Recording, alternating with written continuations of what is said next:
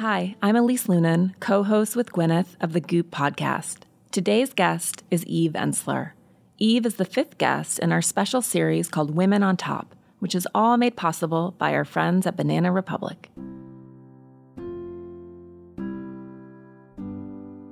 The most interesting businesses are born out of curiosity. This is the space that Gwyneth was in when she started Goop. It's also the space from which Banana Republic was founded back in 1978 by two California creatives with adventurous spirits. Last fall, we partnered with the team at Banana Republic to celebrate curiosity by talking with women who are redefining what it means to be powerful and brave. And we're very excited to be back for a second series.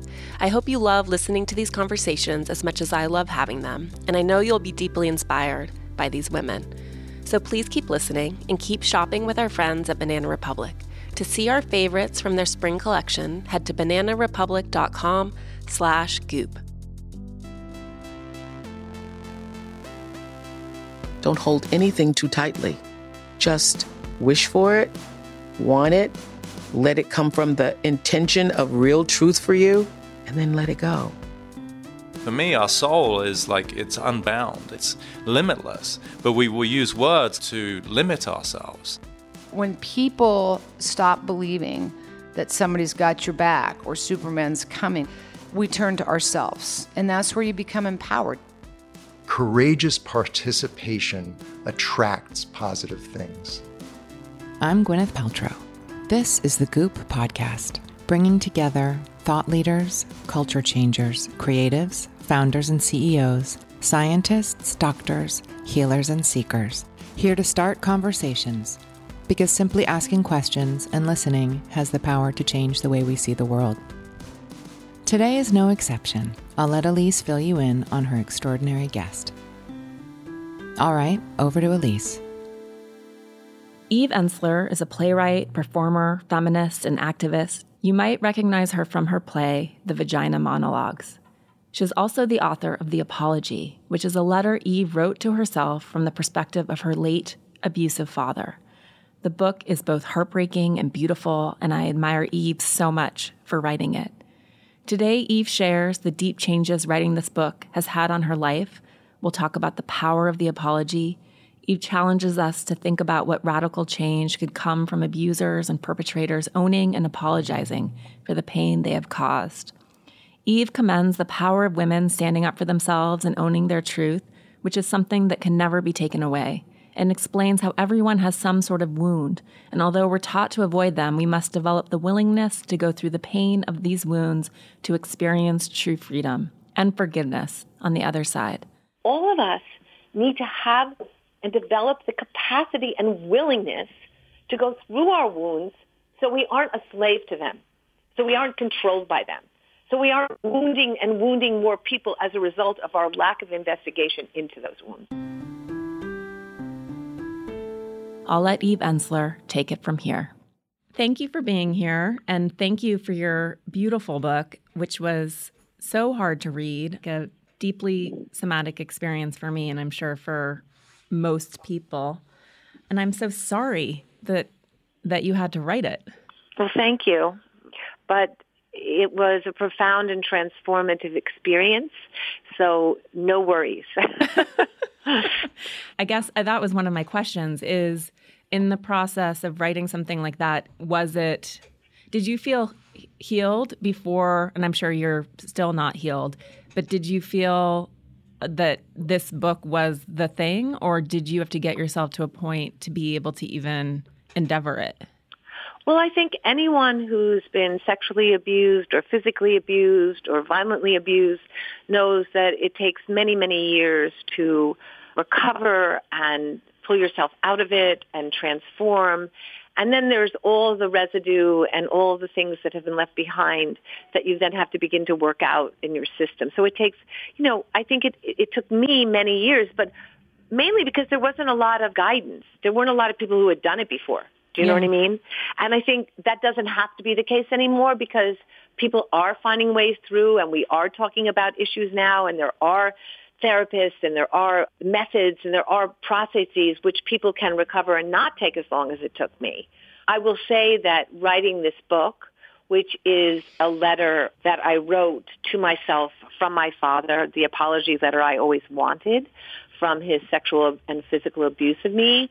That the writing of this was one of the most profound things I've ever done. And from, when the book ended and my father actually says to me, or old man be gone, my father's gone. He really hasn't been back. And my life is deeply, deeply changed. I mean, it's really kind of astounding.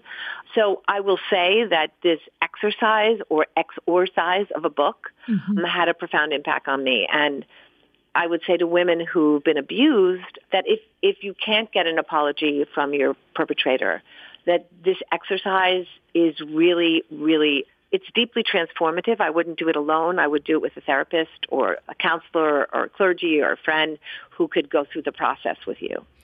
Okay, so let's start here. Was this the sort of thing that throughout your life, I mean, I know that it's the center of so much of your work, but did it take was it hard to get close to it? Like, did it take you this much time to be able to actually do this? It did.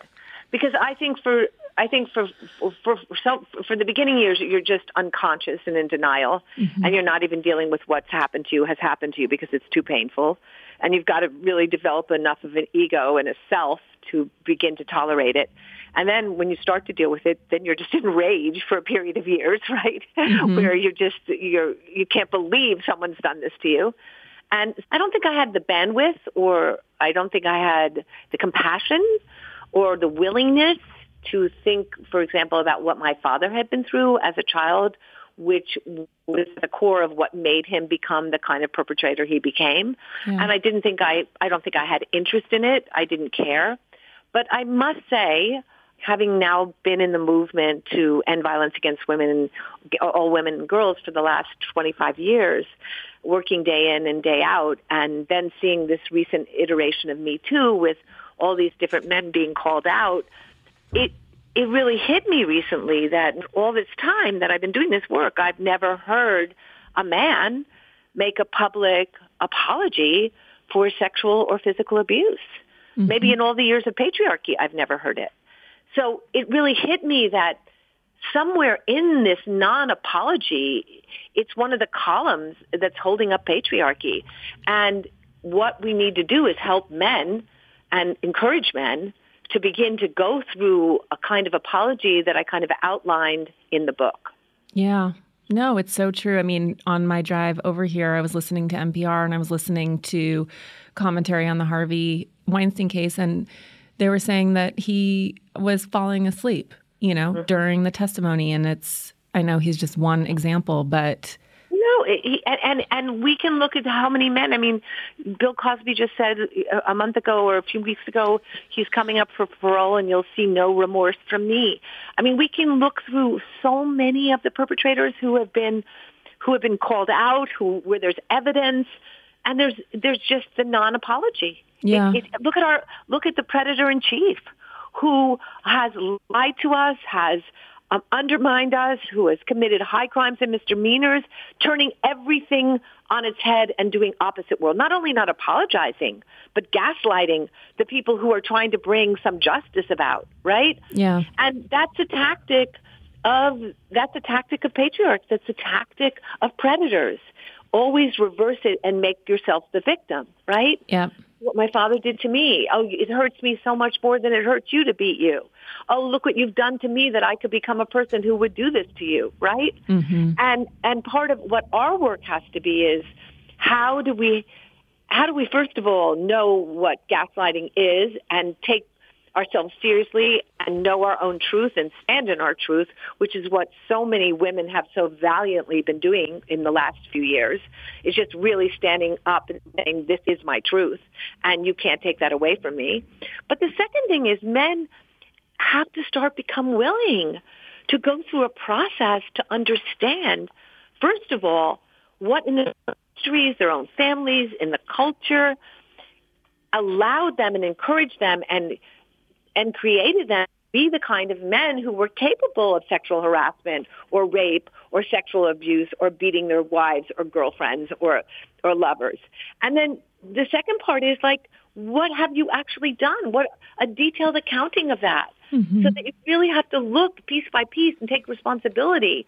And then the third piece is really what is the impact of this on the people I've harmed? How did it harm them in the short term? What did it do to their feelings about themselves, their feelings about their body, their ability to be intimate, their ability to enjoy sex, their ability to focus and concentrate, their ability to remember? I mean, what were the consequences of my action? And to actually sit with the suffering you've caused. Mm-hmm. And then the fourth thing, of course, is to take responsibility and to make amends. And if men began to start to do this process, would begin to change so radically. Yeah, and I mean, I think that the inventory that you use in terms of your how transgenerational this can be, and the idea too of like if you can, you know, what do they say? Like if you heal one generation or one mm-hmm. wound, it goes 7 generations up and back. But like the wounding that we carry and then continue to perpetrate on each other, it has to start to be undone, right? Absolutely. Yeah. So, and I think one of the things I learned from this book, and it's the opposite of, in a way, what we're told in this country. You know, everybody's told in this country to avoid pain, right? Yep. To stay away from pain, deny pain. But here's the truth. Every single one of us has some sort of wound. Everybody. Of course. Everybody on this planet has a wound.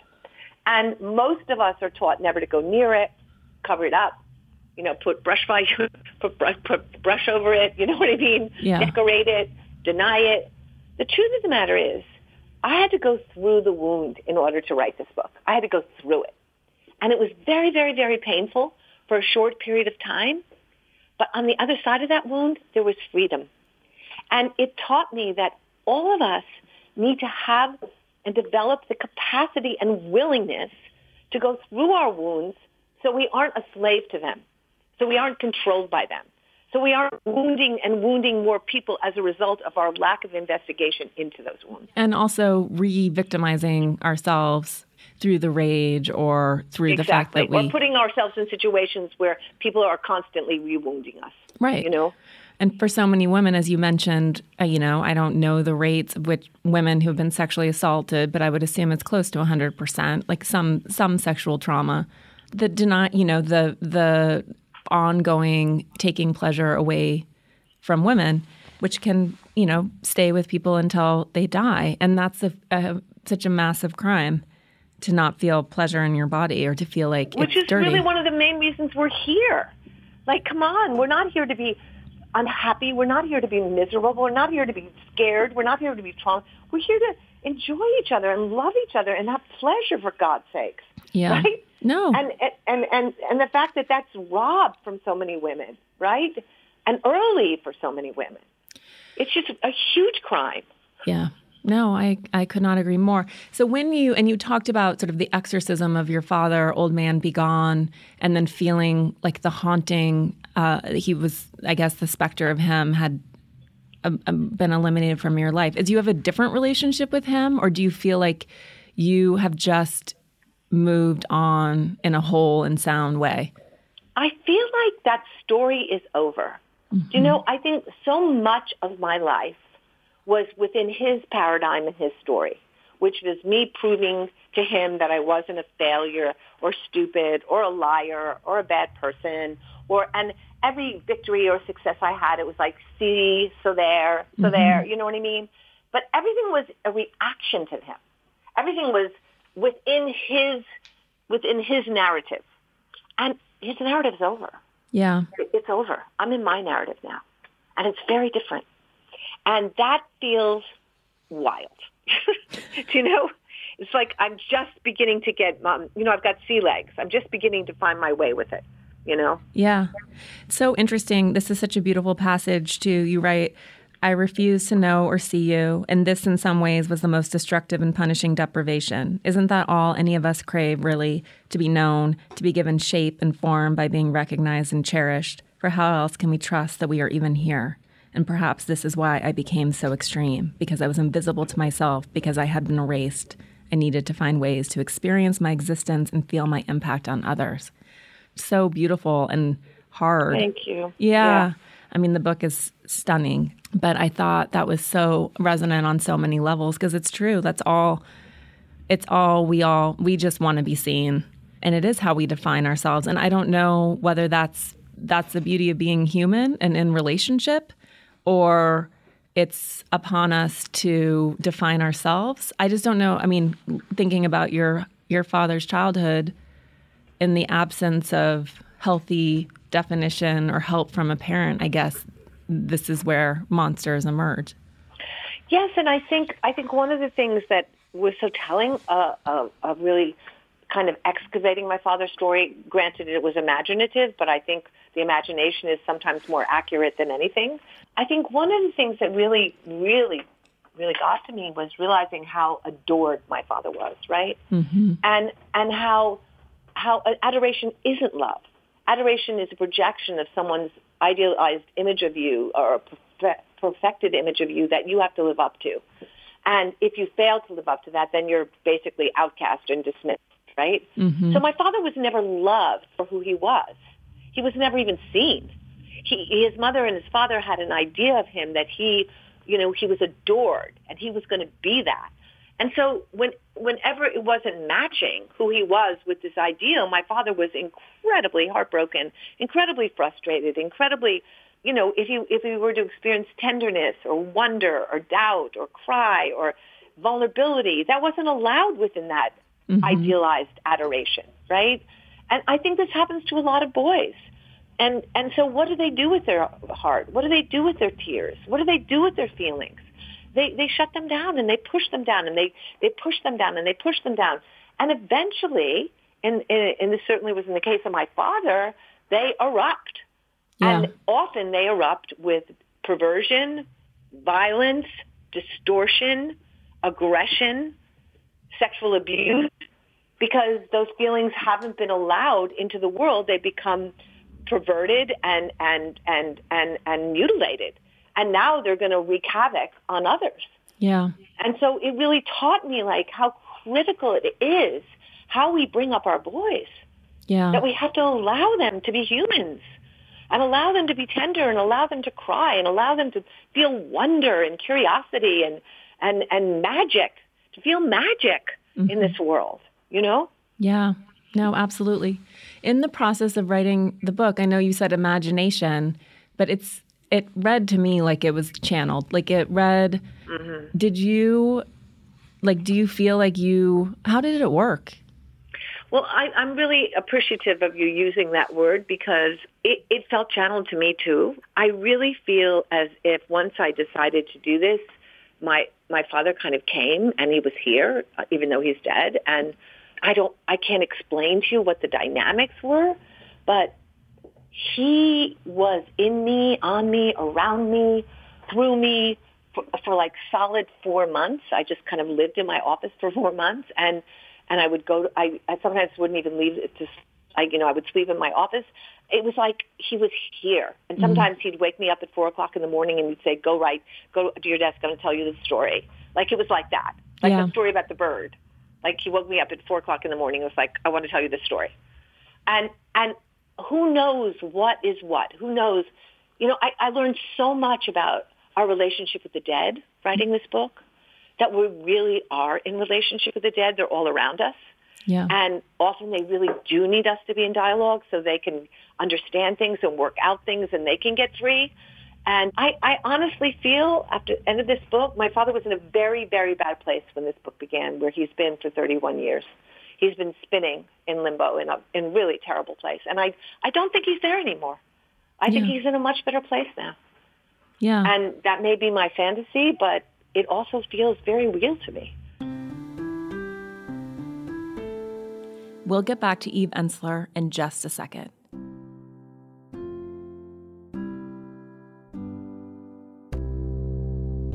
You've probably heard me mention that curiosity is my favorite state of being. I try to carry that attitude with me every day, and it's certainly easier to do it at a place like Goop, that places such a premium value on being curious and feeling empowered to explore and ask questions. Banana Republic is another company that values curiosity.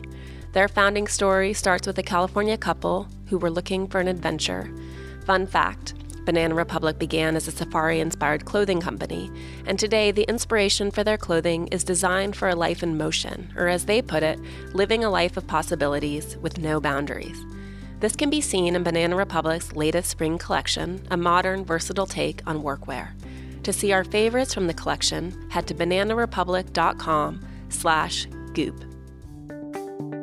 Although I do like to hit up the Goop store in Brentwood every now and then, I find myself spending less and less time shopping for clothing in stores. And I know a lot of women who just flat out don't feel like they have the time or energy to shop for themselves.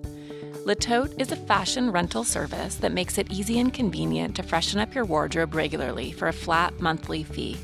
Their mission is to make fashion accessible to every woman, every day, whether you're the kind of person who likes to try out trends or the kind of person who goes weak at the knees when you think about a trip to the mall. With Le Tote, you still get to choose the clothes and accessories you want to wear. You browse styles on Le Tote's site, pick what you want to rent, and everything gets delivered right to your door. You can wear the pieces as long as you'd like, and when you're done, you just send them back in a prepaid envelope. Le Tote does the laundry for you so that you don't have to worry about that. If you love a piece enough to keep it, you get up to 50% off the retail price. To check it out, visit letote.com. Right now, Le Tote is offering 40% off your first 2 months. Just use code GOOP to get your discount today. That's letote.com and use code GOOP. Back to my chat with Eve Ensler. It reads as very real. I mean, that was... my sense of it was not that it was a projection from you. It felt like a channeled text. It really did. It was so powerful. I mean, the story of the bird, the story of Backhand, the cat. Mm-hmm. I mean, even those like interjections of like some moment of shared humanity and the way that your goodness or the way that he perceived you as a baby, the way that your goodness triggered his perversion. Mm-hmm. I mean, so in terms of what you've done to heal for over the years, and then this final beautiful work, like how did you start to get close to it? I mean, I know you numbed with alcohol and drugs for a period of your life, et cetera. What have been the most helpful mechanisms for you? Well, writing. I mean, I think writing has saved my life, just trying to figure out a way to turn the poison into some kind of medicine or some kind of something, right? Mm-hmm. Activism, reaching out and trying to help out or serve really or be there for women who are going through really rough things has helped me immensely because it's made me feel useful. Mm-hmm. And somehow usefulness gives you meaning. And being able to show up for other people makes you feel useful. I think, over these 25 years, I have had the honor and the privilege to sit with women in 80 countries, from Bosnia to Afghanistan to Congo to Kosovo to India to all over this planet. Women have shared their deepest, most powerful, intimate stories of rape, of burnings, of brutality with me across the world. And I think somehow being able to be in that dialogue with women, to be trusted as a holder of those stories, and to be on a journey with women across the world that I've been on for the last 25 years in this movement, to have sisters that long in this movement who I trust and who I'm still rising with. This year we're just about, we're in 1 Billion Rising in B-Day season now, and there's thousands of risings all over the world, 180 countries. There's 500 productions of the, Vagina Monologues and other plays.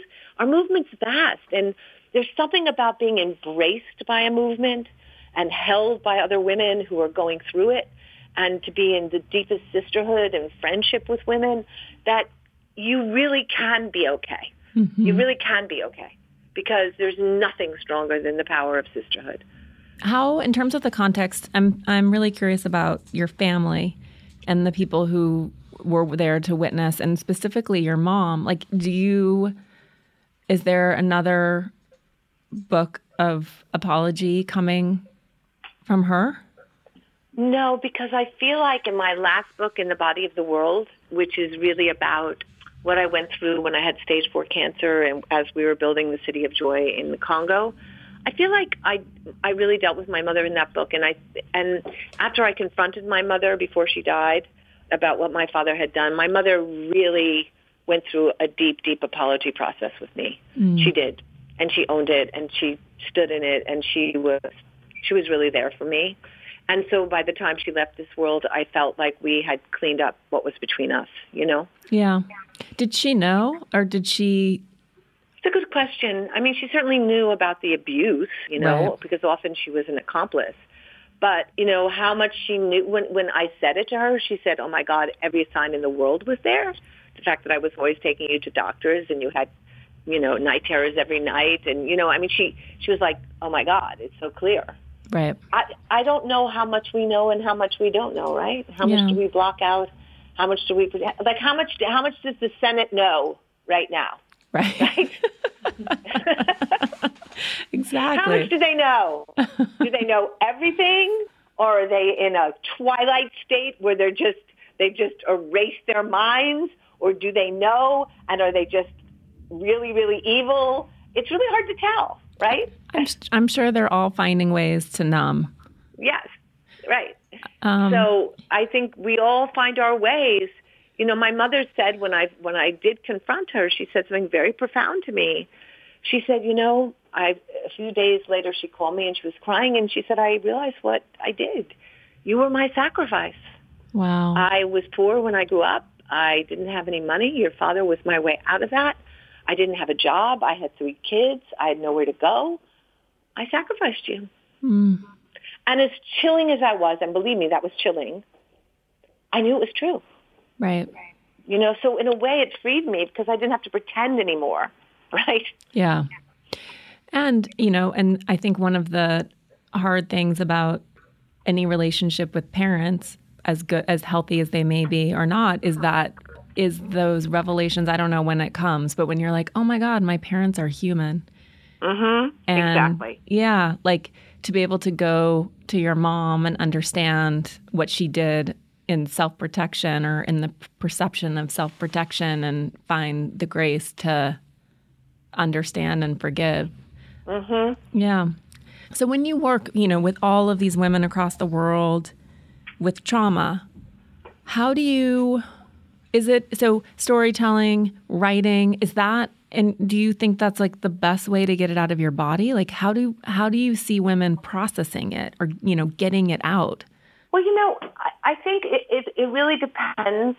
I think I've done things where all I've done is listen, you know, and just been there to hold someone's hand and listen. And I've done workshops where we've done all kinds of exercises where people have bats and pillows and rage and, you know what I mean? So it really depends on, you know, I did a group for years, for example, at Bedford Hills Correctional Facility, a writing group where women wrote about their crimes and wrote about their histories. And I did that for 8 years, which eventually became a documentary. And it was all through writing exercises, you know, and it was writing about the past. It was writing about childhood. It was writing about the crimes. You know, so I think there's a lot of different ways to get at things, you know. Mm-hmm. But I think really where it lodges itself is the body. Yeah. And I think until you get it out of your body, you don't change. Yeah. And when I got very sick 10 years ago, when I had stage 3/4 uterine cancer, I had to deal with my body. It was like, oh, okay.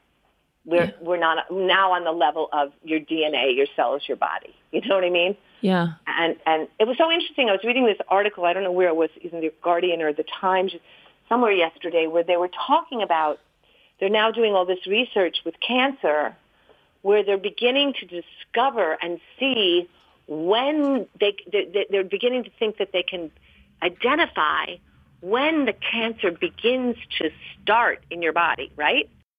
Like they can actually see little inklings of the molecules and the particles beginning to break down. And I was thinking to myself, like, I really, truly believe that in time, years and years from now, we'll come to see that trauma is equal to cancer. Like, I just think they're so deeply, it's like one word, right? And I think it's almost like, how do you get down to the cellular level so you can begin to release the trauma tentacles, the trauma DNA that is ruling your life without you even consciously knowing it, right? Yeah. That's where we have to go to really change. And that requires concentration and work. Yeah. And you can't skip over it. No, absolutely. And awareness, because I think... awareness, yeah. I mean... And motivation. You have to want to do that. And for me, I was in so much pain in so much of my life, emotional pain, that I'm filled with self-hatred and self-doubt and so many tortured feelings that it motivated me. Yeah. I didn't want to be in that pain, you know? Well, you were in a life and death battle in many ways. Yeah. What, and in terms of your awareness, because I would imagine at some point your subconscious would have, intervened and blocked off some of those memories. Like, were you always fully conscious of what had happened to you? Or No, not at all. As a matter of fact, I didn't begin to start having my memories until my late 30s. And I remember being in college, to be honest with you, I was drinking with some night and I was drunk and I made a joke and I said, oh, yeah. And then my father said to my mother, get the kitchen knife. And I was laughing. I thought it was funny. And my friends, everyone just stopped. The whole room just stopped and said, what? What? And I'm telling you, until that moment, I did not know that was not normal. Right. How could I know that? My frame of reference was that's what happened in everyone's family, right? Yeah. So that was a shocking wake-up call. Did you know, were you aware of that what your dad was doing, that in the process of molesting you? Did you make that connection, or did that come later too?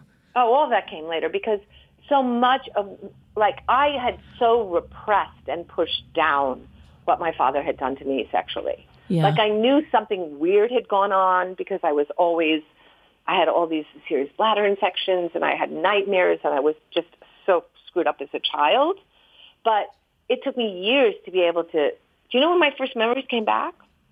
My first marriage split up and I decided to go to Berlin to help chip at the Berlin Wall, to help it come down. Mm-hmm.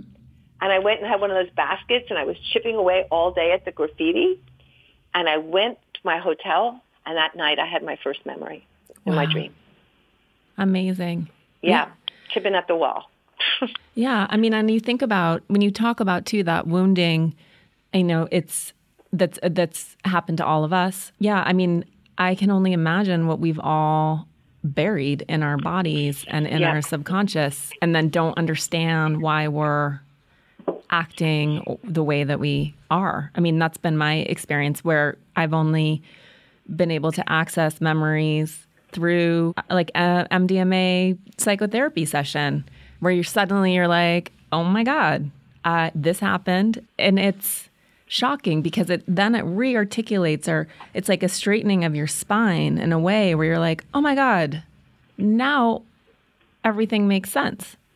But somehow you were missing, you're missing the bottom of the spine. You don't understand where the story started. Mm-hmm. And so I think you're right. I think trauma and the way that it manifests in disease is sort of the tipping point. And I think so many of us don't even know it's there. Yeah. And it's hard work, but as you say, it has given you your freedom. It has. And it's worth it, this work. Worth it. I just want to say to people, you can get free. You can have a really good life. You can feel pleasure. You can feel happiness. It's possible. And I think sometimes the second rape or the second abuse is, we tell women after they've been abused that they'll never recover from it. And it's just not true. We can recover. And I'm not saying it doesn't take work, but we can. Yeah. And in terms of getting it out of your body, did you have any somatic experiencing? Or was it the act of writing? Was that the expulsion? Or did you? Well, I somatized so much in my life. I was always sick up until I had cancer, and then I got super sick, and basically since then I have been well. It was like the purging. It was the come to Jesus moment. It was wake up, And, I changed my whole life. I've moved to the country. I lived with the trees and the woods. Now everything changed after that. But I think I somatized a lot. And I will say that one of the reasons I believe in 1 Billion Rising so much and why we started this dance revolution 8 years ago is because dancing is the antidote to trauma. It's the antidote to loneliness. It's the antidote to isolation. It's the antidote to a feeling of desexualization of your body. It's the antidote to wanting to curl up in a ball and die. It is so powerful, dancing. Yeah. And I would really say to survivors, dance all the time, dance every day, dance as much as you can, because it is the way back home, into your body. I love that. Well, thank you so much. Your book is a gift. Thank you for everything that you've done for women for so many decades. Thank you so much. And I can't wait to see what's next. Thanks for listening to my conversation with Eve Ensler. For more on Eve, head to eveensler.org. That's ENSLER. And make sure to pick up a copy of her book, The Apology, available now. That's it for today's episode. If you have a chance, please rate and review. Hit subscribe to keep up with new episodes and pass it along to a friend. Thanks again for joining. I hope you'll come back this Thursday for more. And in the meantime, you can check out goop.com/thepodcast.